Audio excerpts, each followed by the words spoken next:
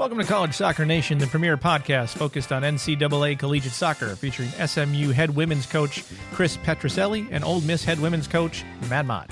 You can download and listen to this podcast on your favorite podcast provider. And if you like what you hear, leave a 5-star review and tell your soccer friends. Now let's go to Coach Petrucelli and Coach Mott.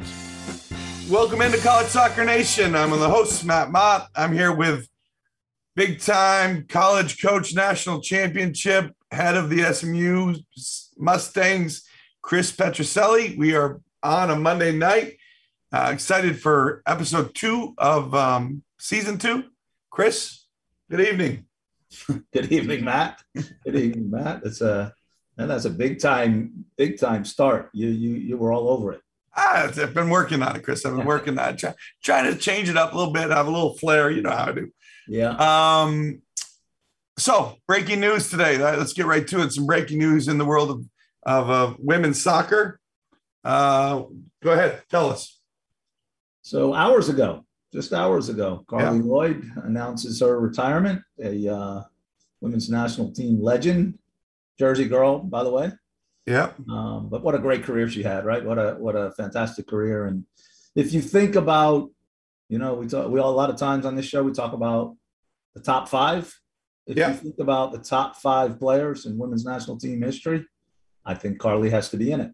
I think she has to be one of those 5. I mean, what a great goal scorer. She moved, played in midfield, played up front, played wide at times. I mean, she's played a number of different positions, and even in this last Olympics, was she 39 years old or something?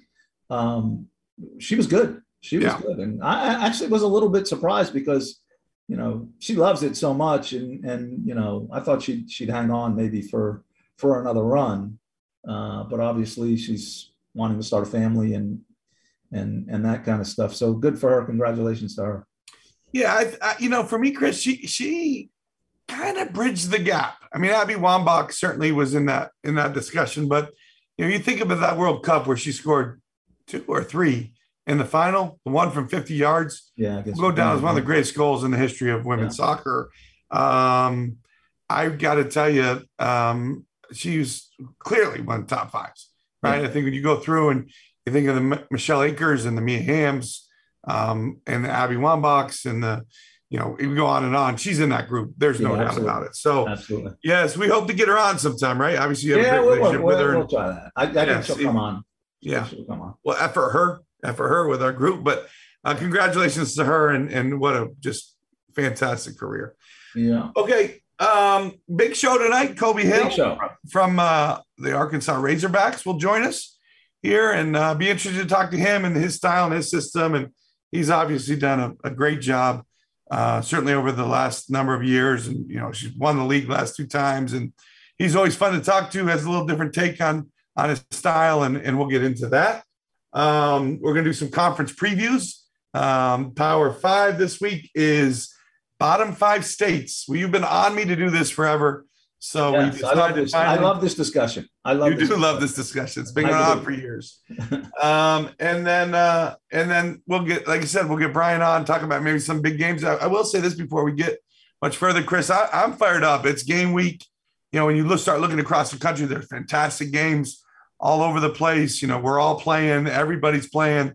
I think most everybody's got 100% capacity crowds. Looking forward to playing in front of big crowds again. And I think teams have been working hard, and certainly it's time, right? And I think you want to do a little recap on the big battle in Dallas last week.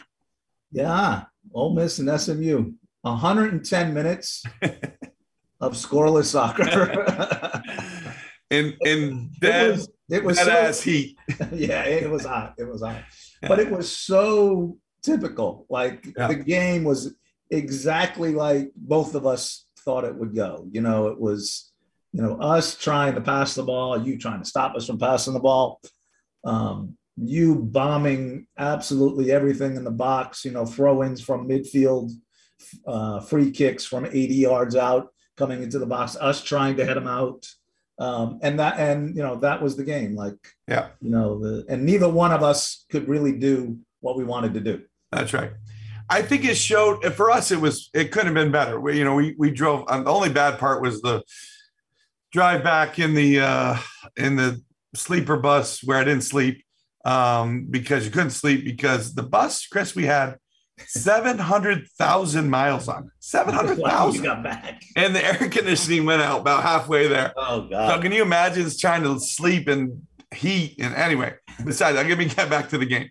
It really was able to show us some areas that we really are deficient in. And I thought that your team did a great job of keeping the ball and passing it around us and us chasing like crazy and not being very organized in the way that we wanted to try and press. And so it was really, really, really helpful. And I think that's turned us into a good week of training and looking forward to this weekend of games. But again, thank you for hosting us. The hospitality was great, except there are no bathrooms at your field. Why are there no bathrooms? Something, a porta potty would have been fine. I know you're under construction. There is a bathroom right outside the gate of the field. Across the field, and it's terrible. All the way across the field, the whole 75 yards. And I will say to the listeners, after we got to shower and get on the road, the men need to shower in the locker room. Chris is nowhere to be found. No one letting us in, standing there. It's just making us sweat. But besides that, it was fantastic. We appreciate it. Great game. Very helpful for sure. That was good. So let me ask you this. Yeah. There's been a lot of these preseason games that have been played, right? And we've seen some results maybe that are a little surprising, I think, that kind of thing. But can we learn anything? Can we take anything from those results?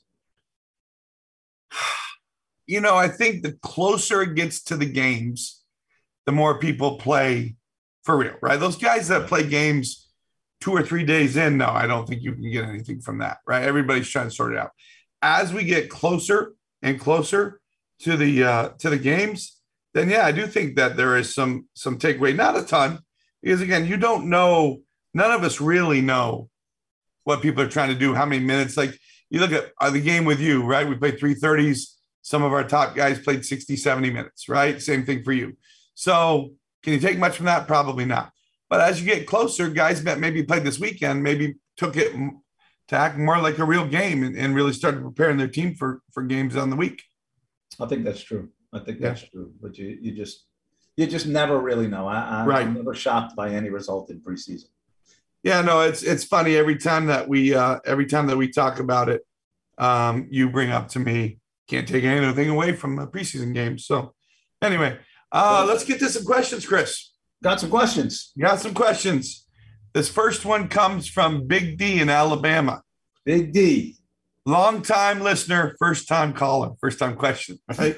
This is for you, Chris. What are your most common used starting formations? What are the advantages? Do you ever start in one to throw off the other coaching staff? Good question from Big D. So what are your most common used? Mine? You asking me or just generally? I think Big D's just kind of talking in general or either way. I mean, I think most teams these days are playing some version of 4-3-3. But we are starting to see more 3-backs out there. Yeah. As we're starting to see that around the world some and even, as we'll talk to Colby about pressing, trying to get more numbers forward and things like that. So, but for the most part, most people play some version of 4-3-3. There have been times where we've played one way, one half and went in with the idea of changing at halftime, because you know what happens. You play one way at half and the other coach goes in and tries to prepare his team. Okay, we got to figure this out. They got 3 in midfield. This is what we're going to do. And then you come out and play 4 in midfield, right? So there have been times where we've done that. There have been times where just off the kickoff, we set up in a certain system, maybe just to confuse just for a minute or two, because as many times I think coaches look at it at the kickoff and they say, okay, 4-3-3, right? Yeah. And or in a 4-back, maybe they don't look at it again, yeah. And it changes. So yeah, there is some deception there at times. Yeah. Good answer and agree. All right. Next question comes from Freeman in Georgia. And this person obviously didn't listen to last week's show. What is the best preseason fitness test and why do you use that particular one? Yeah. So you take that one, Chris. Yeah. We talked about this one. I mean, I think most people feel like, some form of the beep test, yo-yo, gives you as close as you can get to what fitness for soccer is, because it's sprints with rest in between and repeated sprints, and you're measuring speed endurance. So I think most people these days are now using some form of a beep test. Yeah, I think you do have the coaches still that want the Man U fitness test, right? Or the Cooper test. There's a bunch of them out there, but I think most everybody uses something to gauge the team. And I think part of the problem is we're not, if we were like softball, where you had all fall to prepare your team, to get your team fit, and then play in the spring, it probably wouldn't be as big a deal. But now I think with us coming in August and getting right to it, you got to have some form of fitness test for sure. All right, here we go. Jeff from New York asks, what impact have you seen already? What impact do you think NIL will have on the Division I women's soccer? I haven't seen any impact. I haven't seen any. I'm sure there are teams out there and kids out there that are doing some things, but I know in our program we haven't really had any kids involved in it. Have you had any? Yeah, we've had a number. What's interesting, we have one player that kind of signed on with a group that has like 40 different sponsors. And so they do, she does different things for different sponsors, not big companies, but she does some stuff for kind of smaller brands. And it sounds like a lot of it is like, okay, if you put on an Instagram post, we'll pay you for this, pay you for that. We had a couple players go to an opening of a sports bar in town. Yeah. We had, remember those things, Snap-on, like bracelets? I don't know if you would ever remember them, but the kids used to use them at camp. We have a girl that's, doing some pictures for them. We have some girls doing some stuff with like clothing wear and different clothing. And I've never heard of any of these brands, but that's not surprise. I mean, I don't even know, Brian's the Lululemon guy of the group, so maybe we should ask him. He would know the Lululemon, but just some different brands. So anyway, we have started to see it a little bit. I don't think they're going to make a ton of money like the football and basketball guys, but there has been some, which is kind of cool. Yeah. All right. Second question from Jeff from New York. How do you feel about Texas and Oklahoma joining the SEC? I think that's a question for you, Matt. I think it's exciting. I think it's going to really spur a lot of conference realignment. It will be really interesting to see what happens as we move forward. Maybe something we'll ask Brian if we have time. He's always very opinionated in this, and we did talk about this a little bit in the last time. But no, it's exciting. For me, it's exciting. Two more good programs in the league. We'll make it harder for sure. They're obviously both very good programs, but exciting. I think my thing would be exciting to see how it happens, how soon it happens, when it's going to happen, all those kind of things. And then his last one. Here we go. Do you think other conferences will merge? And if so, what impact do you see on it having on the women's game? Okay, so here's my take on it. And again, this is just a guess. I just don't see any. The Pac-12, the Big Ten, the ACC.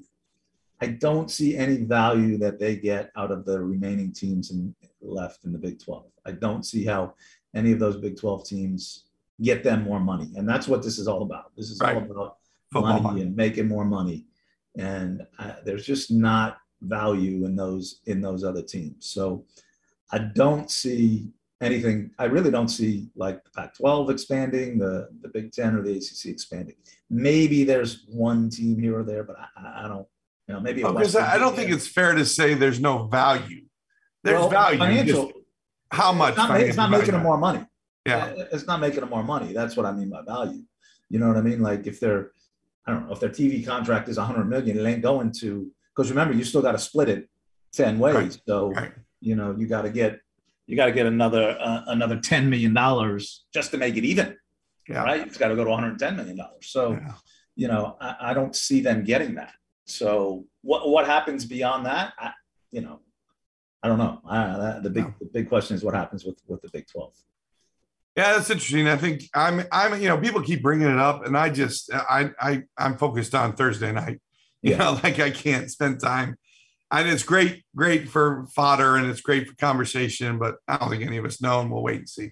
All right, let's move on, Chris. Let's get into We've had him waiting here for a while. And though he gets antsy, he's been moving around the whole time. Those are people that don't know. We do this over Zoom. Brian struggles to get on, struggles to stay involved. He's always eating. Before he starts. Yes. But let's bring in the big deal. Welcome to the Rico and Marty show, Coach Lee. The big deal. Brian Lee, welcome in. How you doing on this glorious Monday night of official week of games, real games? Well, it's week one. I was super excited till I was slandered like that before the host. Jeez. Just trying to, keep myself busy, not have downtime, wasted time. So I try and do stuff while I'm listening. He is very, Chris, as we know, as you and I both get these text messages bright and early in the morning, yes. I feel like every morning I'm woken up by Brian Lee's text. But he doesn't stop, does he? He just go, and then boom, 8 o'clock, he's out sleeping. Well, first of all, the text comes at 5:30, and at that point, he's already had a workout. He's 3 hours in. I'd love to put a stopwatch on him and Mark Krikorian. Although I always argue, him and I do the same amount of hours in the day. Mine just start later and end later. I think that's it. Anyway, Brian, sorry for the nonsense. Let's go. What are we doing, Chris, with Coach Lee? So Coach Lee wanted us to pick in a number of different leagues what we think will be the winner and what we consider a dark horse. And I just need, Brian, I need you to define a dark horse for me. Someone who is going to make a significant move forward in the standings. Maybe they're, last year they finished last, they're going to finish mid-table. Is that what we're supposed to do? I thought you meant dark horse to win it. No. Could be, but they could be. Well, they could, but let's keep it real. Here's how this works in college women's soccer. Penn State wins 19 out of the 20 Big Ten championships. UCLA or Stanford win 19 out of 20 12.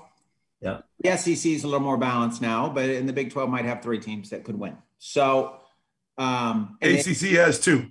2 teams that could literally, and they have 2 teams that could win and 5 that might make the Final Four. Right.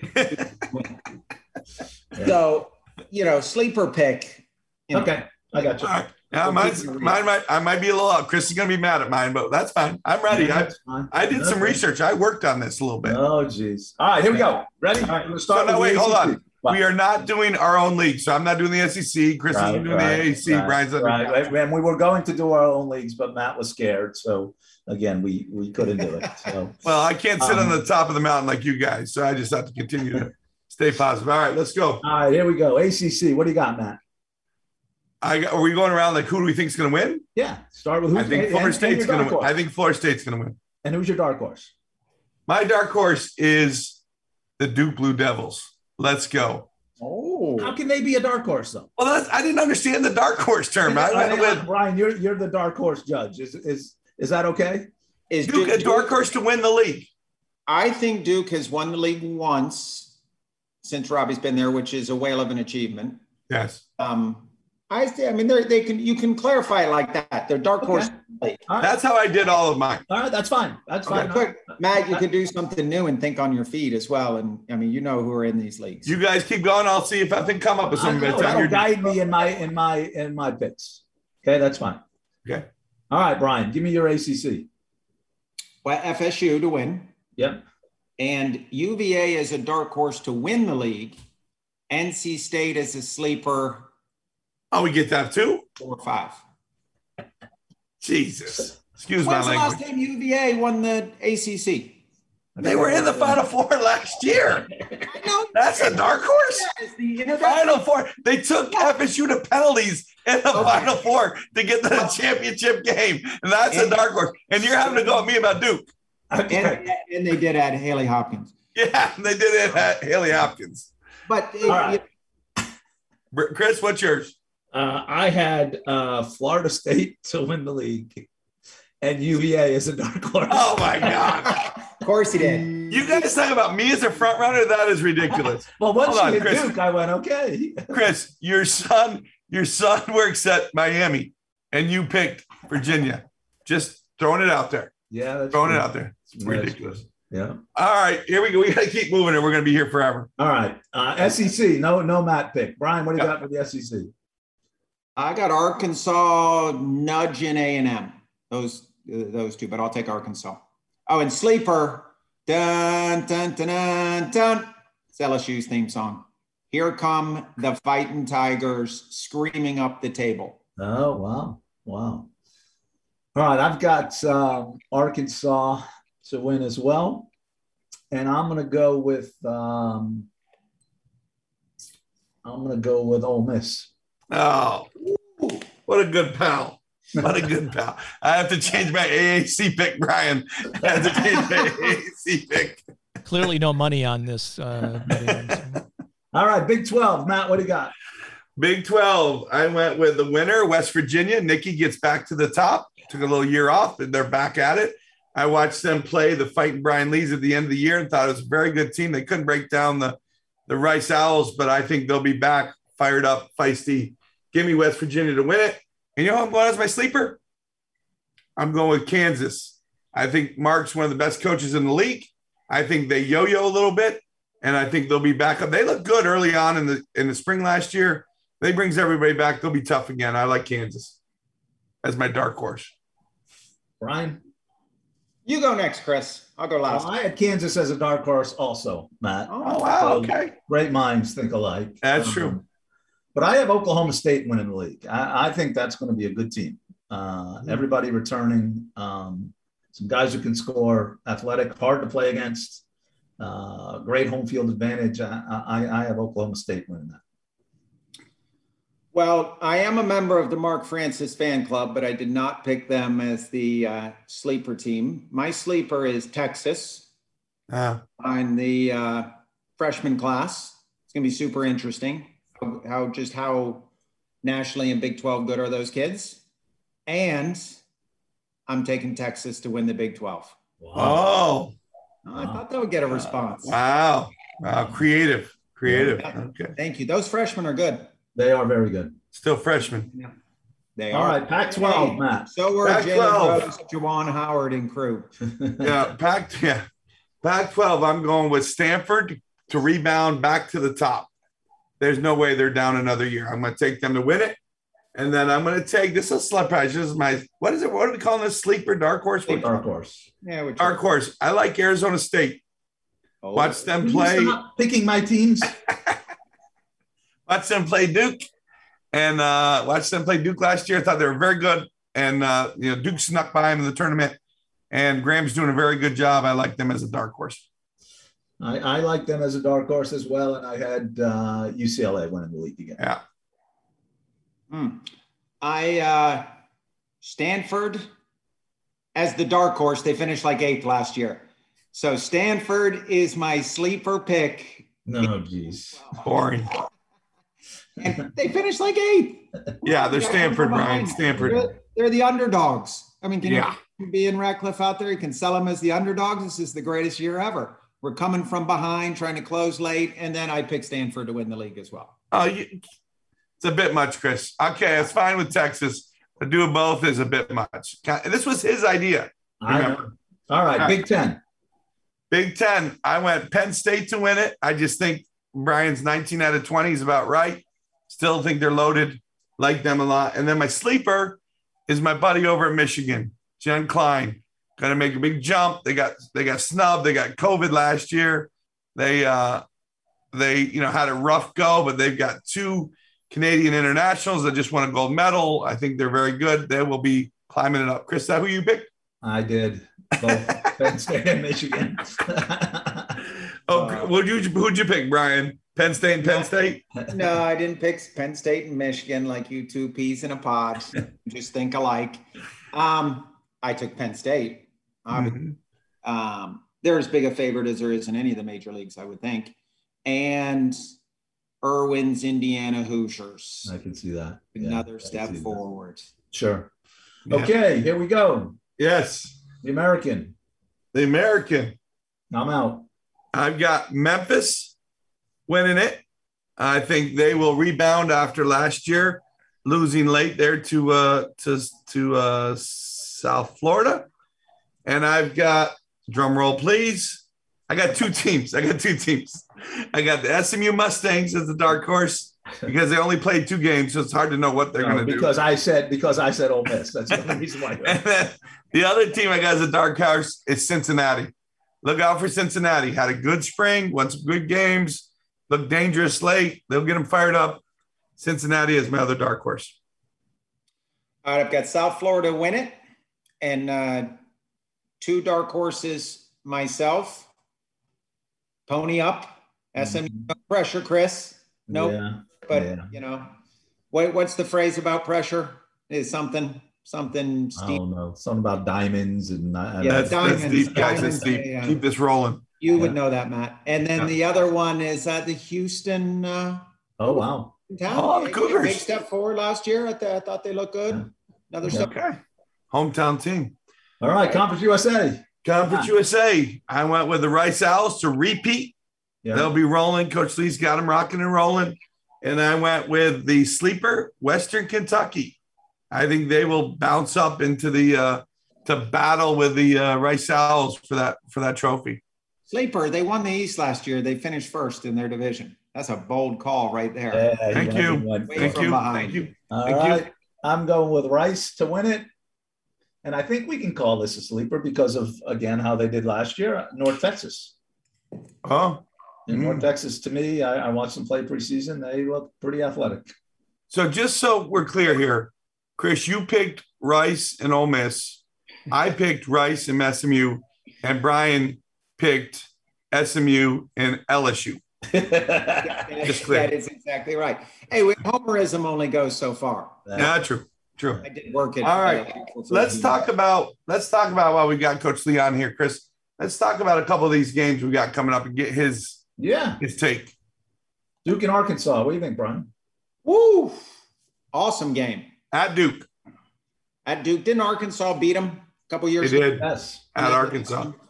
You know, I think it's a great game. Could go either way. I'll take the Blue Devils with just a couple new players coming in, puts them over the edge, and they might be a legit top 5 team this year. Yeah. All right. What about Florida State and A&M? A&M at Florida State. Oof. When's the last time Florida State lost at home? Never. Never. I mean, literally never's in play. If never was in the last decade, it's yeah. I think Florida State. Yeah. Cal and Santa Clara. Ooh, that's an upset special. Yeah. Yeah. The big season. Cal's always super talented. Is it at Cal? I'm not sure where that one is. Yeah, especially if it's a neighborhood derby, but I give Cal a fighting chance. In the end, I'll take Santa Clara. I think you have to take Santa Clara, right? But hey, Chris, did what's your name? Turnbull come back for Santa Clara? Did we know that? She did. You did? Yeah. I'll take Santa Clara all day long. Yeah. North Carolina, Arkansas. That's an interesting one to me. Who does North Carolina play on Thursday? Do we know that? Washington. Oh, is that a tournament or something? Yeah. That's a nice tournament. Arkansas, Washington, Carolina, and Duke. Yeah. Strong. Yeah, I don't think Arkansas goes out of that weekend without a result. I'm going to go. Yeah, I could see that. I certainly could see it. I actually think Duke will have more problems with Arkansas than UNC. I think there's a better chance that Arkansas beats Duke than UNC just because, Arkansas will disrupt Duke so much. And Carolina is a disruptor, so. Yeah. Well, on Sunday, Arkansas makes it tougher for Arkansas. Yeah. They're going to be deeper. Good point. Yeah. But it'll be interesting for sure. TCU and Texas A&M at TCU on Sunday. I go draw. That's my take. That's probably a good guess. It'll be interesting too.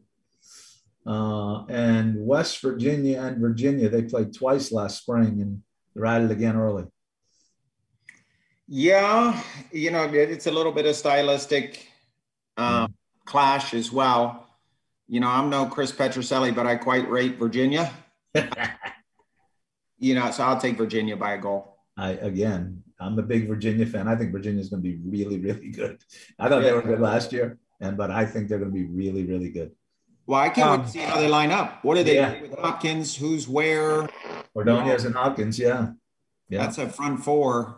But they're all going to play. Yeah. Someone's playing somewhere else. It's going to be interesting.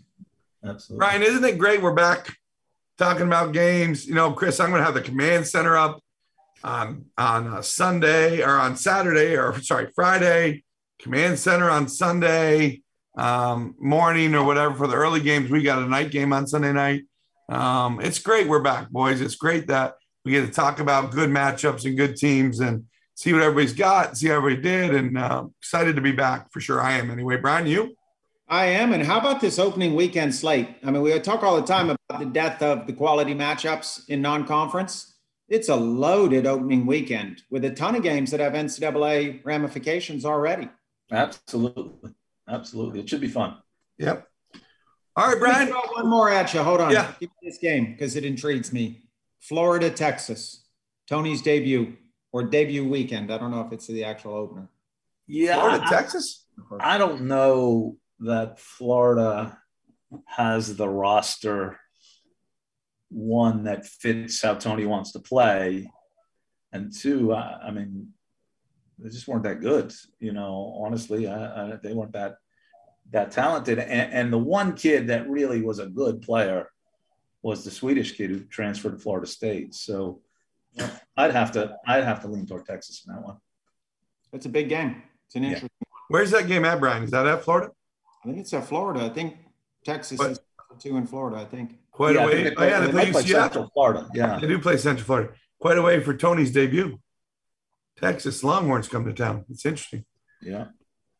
All right. Brian, thank you very much. Thanks, we're Brian. bringing Good luck this week. Yes, we're bringing Colby on. Any words, Colby, before we get started? I got a couple things on Colby. I would like you to, if you're comfortable, ask him his IQ. I think he's one of the smartest guys in college soccer. Yeah. He's so analytical. I think that's a big part of his success. And you guys tell me, has anyone literally in the history of college soccer done a better job turning around a program that, you know, most of us thought would be really, really hard to win at? You know, to the level with I would say Brian Lee at LSU would be one that you would compare that to. Most people thought that was a dead-end job at LSU. I agree with that. Yeah. Quite the love fest today. Don't you love Brian's history of this, and history of that, and greatest ever, and we've never seen anything like this. And he knew the answer would be LSU. So that's exactly. Now, Colby has done much better consistently. I mean, Colby's made. I think he's won 2 regular seasons in a row, and he's been in 4 or 5 tournament finals in a row. Yeah. In the SEC with A&M and Florida. Yeah. Some real inherent advantages.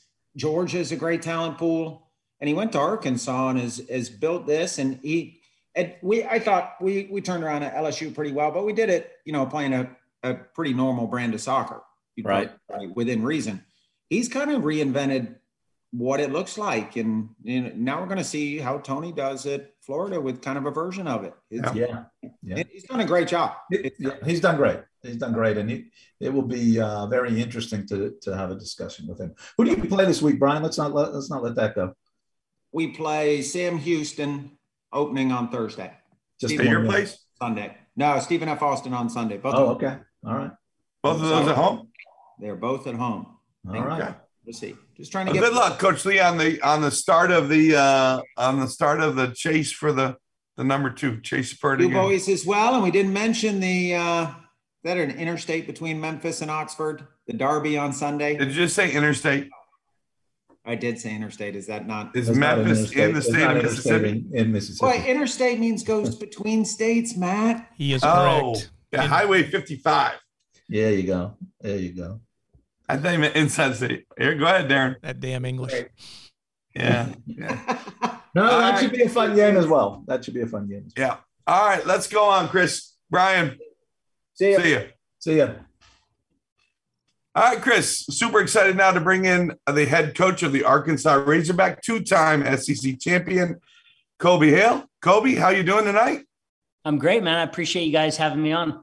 No problem. So listen, what we always do with our coaches is give us your path to where you are today. I think it's, obviously I know it because Chris knows it, but for our listeners, kind of, how did you get to be the gaffer at Arkansas? So my dad was an Air Force pilot. And so I lived there. I lived in England twice. Actually played soccer till I was a sophomore in high school. I was a baseball, basketball, football guy. And we moved to England. They didn't really have those sports. So I started playing soccer. Sophomore, junior year, I was in England, moved to Virginia, back to Virginia my senior year, and had to make a decision. So stayed with soccer. I was pretty average, and that's probably being generous. I was so good that when I went on my recruiting trip to Oral Roberts, the coach stood me up. The assistant coach, actually, I was very important to recruit them. My second year there, my assistant coach was actually Kyle Cousins, who's the head coach at Tulsa. So right out of college, I had a pretty average. I mean, I had 4 coaches in 4 years. We had a Brazilian con artist my second year. They fired him halfway through the season. I mean, it was a very, very illustrious college career. So then right after I got into sales, I worked for a company called Tyco. It was kind of a funny story. It was a pilot program in the country. So they would have these guys go out and they would sell these big systems, and then they wouldn't service them anymore because the money was all made up front. So they were like, hey, we're going to pay this young guy some money to go do some things. And so basically I got into sales in a highly technological field. And I am like easily the least tech guy on earth. Like if you said to my staff, that's what I was doing, they would say, yeah, right. Like you can't even turn on a computer. So, but what I learned how to do was like listen and find out what was important to people. So I go to these people's business and I would say, hey, what do you need? And they would tell me, and I didn't know how to like necessarily meet that need. So I would just start calling around. And I think the genuineness of it like really helped them trust me. And I ended up like, they didn't know what to pay me. So they had this commission thing, and I made more than the GM, the regional GM, my first year. They didn't really know what to do with me. So anyways, I did that for a while. I started coaching. Do you know a guy named Stevie Miles, Chris? No, so I don't Steve Miles. So he was him and Roy Reese. You probably remember Roy Reese. Yeah, sure. So they were the directors of coaching at Central Oklahoma Thunder. So they were kind of my original mentors. And I started coaching club, and I had a team, then I had another team, and I had 3 teams. Then I was coaching. So at one point I had a full-time job in sales. I had 3 club teams. I was a director of coaching for Thunder for the women's side. And I was the assistant for Kyle, the first $12,000, but I had to raise my own money. So I decided at that point that the financially fiscal responsible decision was to quit my 6-figure job and make $12,000 because it's what I wanted to do. And I loved coaching with Kyle, and I love that. So ironically, Amanda at the time, I don't know if you remember this, she was playing with the Cyber Rays at the time in San Jose. And Stevie Miles was her assistant. So he just moved there. And so again, another, showing how important I am. Stevie's like, Colby, I got you an interview set up with Amanda. Give her a call. So I call Amanda, and I'm like, I was the assistant at Ori. So I was like, ring. Hey, Amanda, this is Colby. Who? This is Colby Hale. Who? Colby Hale, the assistant at ORU. She's like, yeah, I don't know who you are. So I was like, I called Steve. I was like, man, that went really well. I appreciate that. So, he sets me up another one, and he's like, dude, she's playing. She's all over the place. So I called her back. We had a really good conversation, and she called me like a week later, and she's like, listen, it's late July. I think I'm going to go with somebody else. And I said, Amanda, listen, I get it. That's cool. Can I ask why? And she's like, well, the person I'm hiring is from Florida, and I think the transition will be smoother. And I said, oh, I thought you wanted the best hire, not the. And she was like, what'd you say? And I was like, well, you didn't say it was better. You just said it was easier. Like if this is a long-term thing, wouldn't you rather have, I'm not saying I'm better. I'm just saying you didn't say. So we talked for an hour. And then she ends up saying, listen, if I bring in a visit, you have to, and if you accept, you have. I was like, done and done. So flew out there, interviewed. She hired me. I literally flew home, packed up a U-Haul, drove out there. And then I was with Amanda for 9 years. Just a awesome experience, wonderful coach, really outside of the box person. Really, really grateful for that opportunity. And then, actually, I think when Matt when interviewed at Arkansas at one point, I got the token, like we're trying to hire Amanda, and maybe we'll call Colby in case he can help us get Amanda. And I met with a guy named John Fagg, who's the sport admin now. And I knew he wasn't going to hire me at the time. They ended up hiring a different coach. But I called my wife and I was like, I'm not getting the job, but I wouldn't be surprised. And then 3 or 4 years later, they called me, and, I always joke with them. They're trying to hire somebody else who's a good friend of mine. I won't say his name because I don't want to get him in trouble, but they flew him out on the private jet. And I got like the middle Southwest aisle, and the compliance GA picked me up in her Buick. So, but and I tell this stories to my players a lot, and I just say, as far as opportunity, you don't have to be someone's first choice. It doesn't matter how they recruit you. It doesn't matter how you get the opportunity. It's just, can you get the opportunity? Then what do you do with it? It's good. Awesome. Hey, I really wanted to get into discussing sort of your game model, what the key pieces or the key components of play are for you. We know that your style is a little different, right? And I'm certainly not here to say one is any one way is the right way to play. I think there's all kinds of different ways to play, and really respect what you've done and the results that you've gotten. But we want to know how you came to this idea of this is how we're going to play. Knowing that, the last few years you were there at Central Florida and were playing at SMU is very different from the way those teams at Central Florida were playing. Yeah, Chris, that's a great question. So, I came from UCF, and we had, our last years, we had some good teams and we had some good players, and I got in the spring. And so we started implementing what we did at UCF at Arkansas, and we lost 4-1 to SEMO, Missouri State. And, I was listening to some of the other coaches that got jobs and knew, and basically what I heard him saying is like, our players aren't good enough. Right. And we can't wait till we get our own players. And I just said, listen, man, no one's ever won at Arkansas. I went back to my players and I said, you're never going to hear me say that. I'm telling you right now, if you'll do what I ask, I'll find a way to win with you. And I'm not married to anything. I don't care about my reputation. I don't care. It's not about me. You guys have some good qualities. I'm going to find them and we're going to figure it out. And so we basically I had some hilarious possession stories where we would play games like 4v1, and you had to connect 4 passes and pass it over. And after 2 minutes, the score was 1-0. I was just like, oh my gosh, these guys cannot pass the ball. Right. But what I found is they were super eager to win. Right. And they would work their tails off. And so we just kind of started getting creative and saying, what can we do? And we got the first couple of years, it was pretty brutal. We played with a sweeper, and Matt, I think you probably remember man marked people all over the field. Absolutely. And, yeah. But basically we didn't have a lot of players who had accomplished club careers. They were wonderful people. They were highly competitive. And we thought we were going to use kind of this chip on their shoulder to help us win. So, we basically just said we're going to play for set pieces. We're going to put balls in the channel. We're going to counter press. We're going to work really hard. We're going to have a great mentality. In year one, it's funny. One of my favorite stories is actually your team, Chris. So we go 3-0. We beat Austin Peay in my first game. And I just went to an Elite Eight. We beat Penn State, UNC, and Florida in the same year. So I get there and we beat Austin Peay in overtime. And a player who had never played organized soccer scored the game winner. That's a true story. She was on the track team. So we win the second game. And then third game, we beat Texas 1-0. So they're erecting statues to me outside of the soccer complex. So we go, this is a great story. And I'm probably going to take up all my time. We're not going to talk about anything you guys want to, but we go and we have this kid. You remember a kid named Allie Tripp? Yeah. So yeah. She was coming back from AC. I was like, man, she can make a really good center back. She's super bright. She reads the game well. She's good in the air. So she hadn't really played. And I was like, we're going to move you to the back. And gone 3-0. We play her in the back. We play her as a sweeper, and we lose 4-0 to you. Okay. At your place.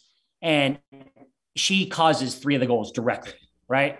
So I say to Ben, who's my assistant at the time, I'm like, hey man, tell her she's going to be really good. You got to just go I'm married. The first thing I've learned about my wife is you don't have to always fix it. Just relate to her. I was like, Ben, just go relate to her.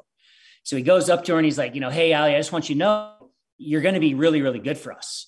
Don't worry about it. She's like, what are you talking about? I gave up 3 goals.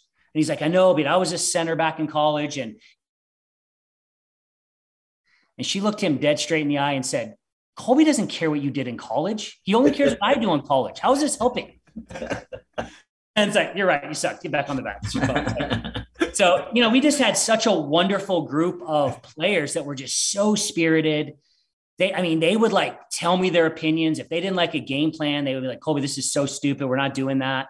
And I just loved it. I loved the personality. I loved their competitiveness. And we wanted to use that. That was their elite quality. So we just built a system around him, right? And we've evolved out of it, to the point where, like, in the final half of the game, I think we're pretty under to get it to the final half. We got some really talented players, but we're predicated on the press. We don't mess around with it a whole lot in the back. We call it vertical possession. I know all the people we recruit against like to call it something else. But it's who we are, right? Like, set pieces, and we want to win. And, we have some really good players this year. We say all the time, like, if that's what people want to say, that's cool. Like, that's their take. But, we call it space 2, which is in front of the other team's back line. Like, if they want to drop off, we can play there too. So the press is the big thing. We want to be good at the things we can control, which is we want to work really hard and have a good mentality. And we want to score a lot of goals, and I think we do that, and we want to be difficult to play. And, I personally think the modern game is moving towards the press a little bit more vertical possession, but and it's been a lot of fun to evolve as we've gotten some really, really talented players. It's good. So let me ask you this. This is my next question, Kobe. And I with that, and I've said that to you, like, in the attack, when you get the ball into the attacking third, your vertical possession, they talk about, very good. Yeah. I think you play very good soccer, as good as anybody plays soccer. I don't know if playing soccer is the right term, but your possession, your ability to attack out of that attacking third is good. So how, and I know you talked about the kind of the way your team's evolved, but how do you get your team to play so hard all the time? Some of it is in the recruiting process. We just tell them, like, this is what this is going to be. I mean, we're going to work hard. We use a lot of, like, examples of teams whose front three work hard, and we sell the reward, right? So we basically sell, like, if you'll do this, we'll win, and we'll win a lot. And if you want to win and score goals, we're a really great place. Like, we're not playing our holding mid a whole lot. Like, we just tell the holding mids that we're very honest in the recruiting process. Like, if you're a holding mid and you want us to around the and then play through you, like, we're probably not your best choice, right? Mm-hmm. Like, that player is going to be facing goal, connecting forward passes, winning balls. We have a kid, we just got a transfer from Notre Dame. I mean, this conference is not going to love this kid. I mean, she is unbelievable leader, great mentality in the air, and she can play, right? And, she didn't really fit what Notre Dame was doing, which is a little bit, different in the midfield. And, like, we always joke, if you're going to go to a Mexican restaurant, you want Mexican, right? Like, that's what we sell. We're not a all-American buffet where we do everything. Like, here's what we're really good at. If you fit into that, you'll love it. Forwards really like playing for us. Goals in 2019, we had 5 players score 8 goals or more. That's what we do, right? And if you're a little possession playmaking oriented number 6, like, I mean, we're not probably going to recruit you, and you're probably not going to come. It's really not what we do. It's almost like the Liverpool model: blue collar, hard working center mids, some talented wingers, some athletic center backs. It's good. Well, here's the thing for me. I don't think you should ever apologize for the way that you guys play or what you do, because one, you win, and right, and two, again, as Matt mentioned, the effort that you get from your team is so impressive, and those are the kind of that effort that they're giving. Those things are going to help those kids, in the long run too. So don't ever apologize for what you do is the one thing that I would say to you. But I did want to ask you a little bit about training. So tell me what training looks like at Arkansas. Let's say, match day +2 or match day +3. Yeah. What's it look like? That's a good question. So we just hired a guy named John Harvey, who came from Washington State. And he was like, it's funny, Colby, like, the perception of you is you come in and you just yell at the players for 90 minutes and that's how you get them. It's actually not what we do at all. What we do is everything is overtraining. So everything puts our team that we are training at a disadvantage. So we have a pressing game where we play 7, 9 male practice players, and the male practice players get a point for every time they connect 2 passes, and they go to a goal that doesn't have a goalkeeper. And the first time we played this, we lost 40-0, and now our top 2 teams can actually beat the boys. So most of it is just overtraining. Like, everything we do in the prep, it's 2v7, it's 3v6, it's 2v8, it's 7v9. And we always reward the defending team. So, like, we do a lot of rondos. Wes Hart's a good buddy of mine. We always joke about rondos at Alabama and Arkansas look a little different.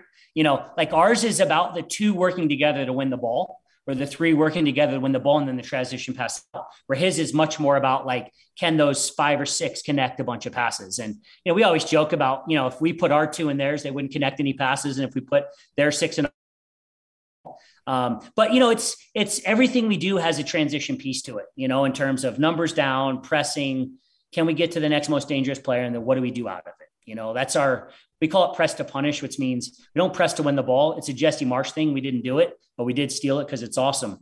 We don't press the ball. We press to score goals. And, they've done all sorts of research about, possession's great. At most levels, it doesn't actually relate to goals. It's great to have it. You have it. They don't. It's more fun to have it than they don't. But most goals are scored pretty quickly off a transition. And so that's how we predicate our system, right? Is how can we win the ball in a space and get to goal as quick as possible, which is not really I think everyone who's seen us play would see that. We have like a shot clock that we use in training session, and my buddies all give me a hard time, where basically you get rewards for how quickly you win it. And also how quick, if you score a goal within 8 seconds, it's double points. And, we do a lot of kind of like situational stuff. You kind of touched on my next question, so I'm going to ask you kind of a different one. How much of your mathematician brain goes into creating these different types of games and using the numbers like a statistical, analytical setup? And that's maybe a little loaded of a question, but yeah, I know that you have the mathematician background. Yeah. So what would you say? Yeah, everything, right? Like we break down every single chance we have and every chance that everyone has against us. So we can tell you every shot that's taken for or against us, where the ball was won, how many passes it led to, so we can say to our team, hey, here's the zones where if we give a ball away, it's probably going to turn into a chance for the other team. These are the kinds of decisions. Like we don't structure their decisions. I'm not a big hey, we don't do a whole lot of patterns and stuff like that. We do a lot of what we call ideas, attacking instinct and ideas. So it's almost everything we do. Sammy puts together an unbelievable goals for average, where we could tell you everything about every chance we have ever created, like when they were, who was involved, who was on the field, how many passes led to it. And we did, it was good. So we had, we went to this, you're saying about not apologizing, Chris, and we've really kind of embraced it. Jurgen Klopp kind of did this whole heavy metal thing, and I read a bunch of his books and it was good. Spain was definitely the ballet, right? It was this beautiful orchestra. It was so fun to watch. And Jurgen Klopp came along and he's like, we're more like rock and roll, right? That's definitely us. So, but we got to a middle stage and players were like, oh, we want to possess the ball more. Mm-hmm. And I was like, great, let's talk about that. So we created all these games, and I had 5 passing categories. It was passes attempted, pass completed, percentage of passes, key passes, and final third passes. And our teams got in groups of 5, and they had to come up with an argument on which category was the most important. Why? And they had to rank them. So is it key pass? Is it, and one team's like, it's passes completed. If you have the ball, they don't. One's key passes because those are the ones that lead to chances. One was like, it's passes in attacking half because that's territory, right? But it was just fascinating because it helped our players realize possession is a very broad word. We have the ball. It's very different with center backs passing the ball back and forth to each other with no pressure versus a pass that breaks to get to goal, right? And so we talk about that a lot. And we have all sorts of different players now, right? And we want their ideas to be heard. So we talk a lot about what do we want our game model to be. We have 5 principles, and everything we do relates to 5 principles. But we've told the players there's nothing not negotiable. If you think one, let's have a talk. You better have a reason. It's gonna have to be a strong reason.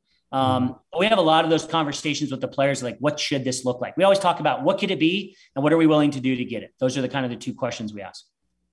And do you mind sharing the 5 principles? A little bit.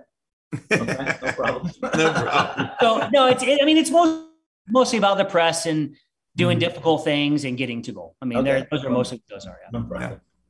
I'm not quite to the Ants and Dorrance on everyone what I do, right? I honestly don't think there's a lot of mystery. Yeah, right. If not your team, I don't think there's a lot of mystery to what's going on with it. Talk to me about the SEC and bringing the heavy metal into the SEC and how you feel it's matched up and end of that, give me a little bit of your thoughts on the additions of Texas and Oklahoma. Yeah, I mean, I think the SEC in general is not everyone's favorite conference, right? I'm not just talking soccer. I'm talking everything. You see I don't think OU and Texas joining is probably helping everyone love us more. I mean, you got a merger now between three of the Power 5 conferences that is pretty clearly like hey, how do we kind of balance out some of that? So, I mean, I love our soccer league. I love the coaches. It's a wonderful, diverse. I mean, you're going to play Arkansas and Alabama in the same weekend, which, very, very different styles. It's just a wonderful league. I think we've had great additions. I think Tony going to Florida, I think he'll do a tremendous job. I think Sean at LSU has done a really good job, again, of getting the best out of them. I think it's just very, right? Like everyone you hire you're going from Alan Kirkup and Becky Burley to Tony, right? Like that's going to be a fascinating, transition. I think the team that Sean inherited, and I'm not just saying this because Brian Lee's here, like that was a really good team. And I think it took her kind of a semester to figure out Division I soccer, but they had a really good spring. I think they're going to be another good team in the spring. Matt returned everyone. I mean, Vanderbilt, A&M are always stinking loaded. It's an excellent league with great coaches. And it's a lot of fun. It's very, very diverse in its playing style. I think sometimes you say the ACC's going to play soccer and stuff. I mean, the SEC's got all sorts of different stuff. Matt, I don't know if you would agree with that, but it's a really diverse brand. No, you look at it like, again, play South Carolina, right, on a Thursday and turn around play Missouri on a Sunday. And Missouri may look different, but I mean, you got one team that it's hard to ever touch the ball, it's just sprinting at you, So I agree with it. It's really diverse is I think a really good word for it, and it is fun to play in for sure. And obviously Kobe's been able to win it the last 2 years, and his teams are always really well prepared and difficult to play against. I had one more question there. Kobe, before we got just a couple more for you, but real quick, tell Chris, and I know Brian's listening, everybody else is listening, how impressive it is for you to be on the with the NCAA, how well I run those meetings and how organized. These guys don't believe that I can run a committee that well. So just let the guys know that, you got to. Who does all the work? The first question is, who does all the work for Matt? I mean, he's no dummy. It's all about recruiting. There you go. Honestly, man, I love the league. It's so fun. I think the SEC's got a lot of great coaches. And I think it's going to be even a better league as we move forward. I think OU and Texas are tremendous additions. Just for Arkansas, I'm pumped because we didn't have a lot of natural rivalries. Like our rivalries are the old, SMU, Texas. And I mean, those are our rivalries from the Southwest Conference days. And I'm personally pumped they're in the league. I agree with that. It's going to be fun. I love the idea of going back to Austin and playing that. I really do. I think that'll be great. And obviously OU has nothing but tradition, so it's pretty cool. Yeah. All right, we'll get you on this one, Kobe. Give us a few minutes and talk about, really Arkansas of it, and obviously kind of a sales pitch on the Razorbacks. Yeah, I mean, we love living in Northwest Arkansas. It's been ranked top places to live, for quite a few years. Personally, I mountain bike. My whole family mountain bikes. I have like 20. The good thing I figured out is I'm like an obsessive personality. So I've split my obsessions between two things now, mountain biking and soccer, which I think make me a little bit more tolerable. Matt and I talk about mountain bike all the time. I think his take on mountain biking and mine's are a little different, Very. He's on a Peloton. yeah, exactly. It's a great place, great facilities, love our AD, winning tradition. It's been a lot of fun to try to build something that maybe wasn't there before. Followed a lot of really great coaches at Arkansas. It's just a tremendous league. We won 10 SEC championships as a school this year. Not a lot of people know that. And some real coaches, great relationships in the athletics department. And we like how we play. I mean, when we talk to recruits, we have some of the top forwards in the country. And it's because we pass them the ball a lot, right? Like they're always on the ball. And, we have tremendously athletic defenders who do a great job defending in space. We take a lot of risks. And, we have some midfielders who are underrated. We've moved of our forwards into the midfield this year, which I think is going to be a lot of fun for the SEC to figure out how to deal with them. So, no, man, guys, you guys do an awesome job. Tremendous podcast. I'm really honored that you guys would, you guys must have, a lot of people said no, or were busy maybe during preseason. Yeah, we figured we could get you on because you need to take a break once in a while from the pounding. All right, man. But listen, thank you very much for coming on, Kobe. It's been really good, very insightful, and not surprising. And certainly, I hope you win all your games except one. All right, man. Thanks again. Ryan, I think you're the real key to this whole thing. Without you, it's going to fall apart for sure. Yeah. Oh yeah. We don't let him speak very much, Kobe, if you haven't noticed. So. All right, man. Thanks so much for coming on, Kobe. All right. Thanks, Kobe. Yeah. All right, Chris, enjoyed that. Kobe did a good job. I thought it was really interesting and insightful. And again, everybody does it different. Think about these last 2 weeks. We had Mark talking about big shape and huge possession and how they do it. And then Kobe into pressing and vertical possession. I think two really interesting interviews for us to start off. So we got to hopefully continue to get better from here. Yeah, no. I thought Kobe was really smooth. First of all, like you can see how he do a real good job on the recruiting side of it. And I love the way that he says, "Hey, this is who we are, and this is what we do." And yeah. And he's got his system and his style, and he feels real good about it, and it's obviously worked. And he's unapologetic, and I thought he was really interesting. Yeah, bright guy for sure. Very bright guy. All right, this one I've been looking forward to. Let's get into the Power Five here. Okay. All right, so the topic is bottom 5 states, something Chris has been on me forever to do. So he wants it's not really the top 5 now. We're talking about the bottom 5. Bottom 5. And this is something that we're going to start to change a little bit in Power 5, really because we need more topics to discuss. And this has been one he's been on about forever. So we used to have this discussion a lot, right? We have had this discussion. Yeah. We have. Yeah. So let's go. I'll let you go with your 5. So to me, I have a reason for all of my 5. Well, yeah, you can have a reason, and that's good. And I think that I wanted to leave this open in general. Like you think about a state. Is it a place that has some things that are attractive and that sort of thing, or does it not? Right. Yeah. So that's kind of how I looked at it is when I'm thinking about my bottom 5. So you want me to start? Yeah. All right. Number 5. My number 5 would be the state of Nebraska. Oh, I like Nebraska. There's nothing there. Yeah, no, it's good. It's a nice place. A little cool sometimes, but I don't hate Nebraska. Yeah, I wouldn't have them. They're not my bottom 5. Well, I like Nebraska just fine. Okay. Had a couple players from there. It's been good. All right, my number 5. Ready? Yeah. Delaware. Delaware has a wonderful beach. You know anybody from Delaware? You ever met anybody from Delaware? Excuse me. The president is from Delaware, Matt. No. You ever met him? No, Darren, don't. Darren, back up. Don't say it. Don't say it. I will tell you, Matt. I will say this to you. Delaware was my number 6. Okay. All right. Fair enough. I just don't know anybody. It does nothing for me. I feel like it just was, we had to get to 50, so we added Delaware. Anyway, I know that's not how it happened. Delaware was the first one. They weren't the last one, but whatever. Okay. All right. Your number 4. My number 4. All right. This one is I'm going to take some heat from it, but I've always felt this way, so I got to be true to myself. Oklahoma. I knew that was coming. I don't have any issues with that. No, that's fine. That can be in your bottom. It's not my bottom 5, but be in your bottom 5. That's fine. I think we all know people that are listening are going to take some, and then I got to agree with you, but that's fine. That's your bottom. All right. You know my bottom 5, my number 4 is? Yeah.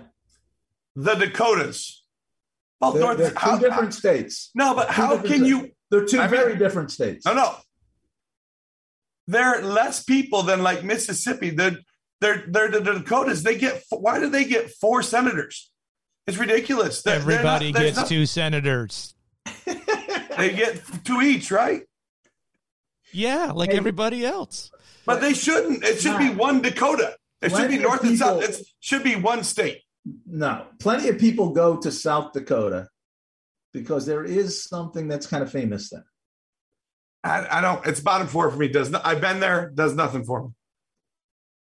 Well, I think you're wrong on that one. That one I think you're wrong because you put them both together. Because they don't belong to. They shouldn't be north and south. There's a big difference between North and South Dakota and North and South Carolina. One is south. Yeah, but it should be 1 Dakota. No. All right, go ahead. Your number 3. My number 3 is Iowa. My number 3 is Iowa. More pigs than people in the state of Iowa. I thought the only good thing about it was the Cornfield Baseball Stadium that they just built, so it doesn't really count.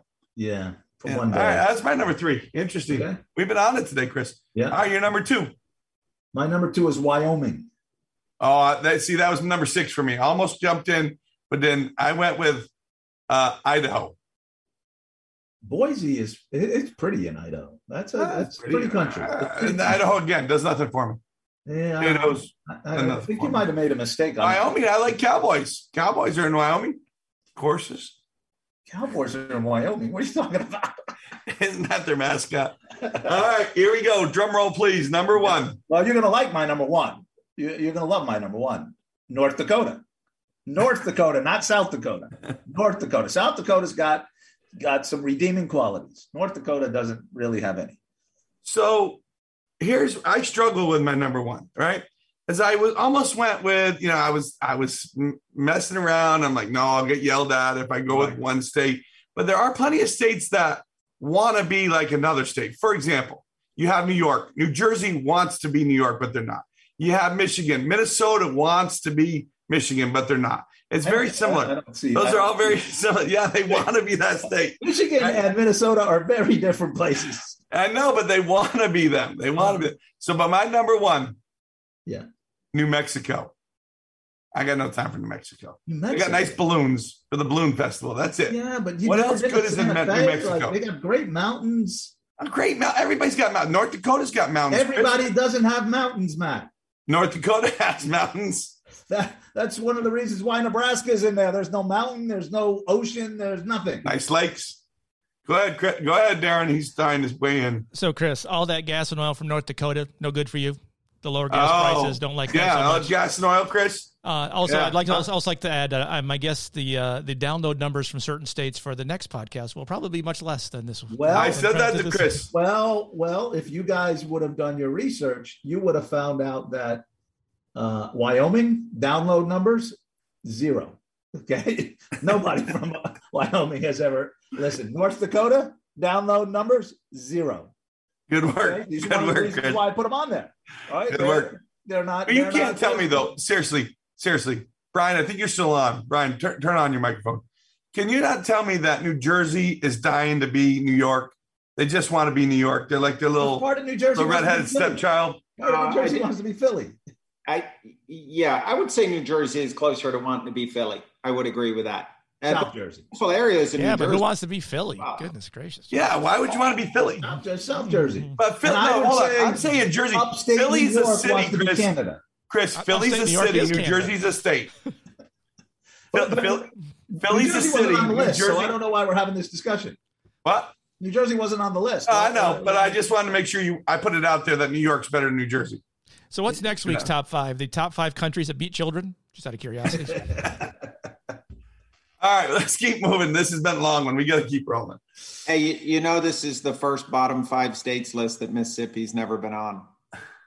Brian, I went with a lot of downloads, Brian.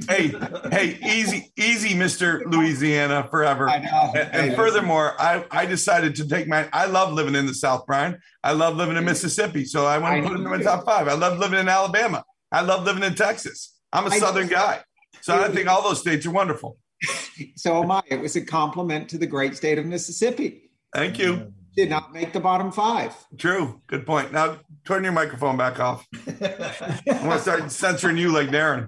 All right, Chris, let's finish it up. All right, Matt. What are we looking forward to this week? I think it's pretty obvious. Yeah, game time, right? Now, I know on Monday we could all be depressed and bummed out, but it is fun to be back. I think all of our teams have been working super hard. It's time to get back to games. We've got my good buddy Jay Yelton and Matt Yelton coming in to ETSU on Thursday. Looking forward to that. No, they'll be organizing tough. And then we got the big game on Sunday, Memphis at Memphis.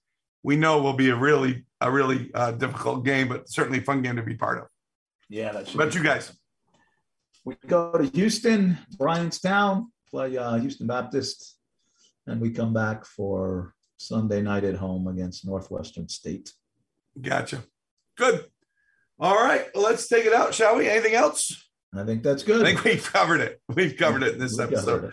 All right. Thank you to all listeners. Certainly, please download. Thanks, Kobe, for coming on. The Big Deal. Darren for producing this. It's been a good one. We'll be back next week, and we'll let you know. It's a secret who our guest is because we don't know who it is yet, but it'll be somebody good. Again, fire up the command centers. We're back, right? Get the videos on, ready to come back on. So, College Soccer Nation on August 16th. Rico and Marty Show out. If you have questions for Coach Petrucelli or Coach Mott, you can reach them at cpetrucelli@mail.smu.edu or mmott@olemiss.edu. College Soccer Nation is presented by DJM Productions and available on all your fine podcast outlets. Download it, give a review, tell a friend.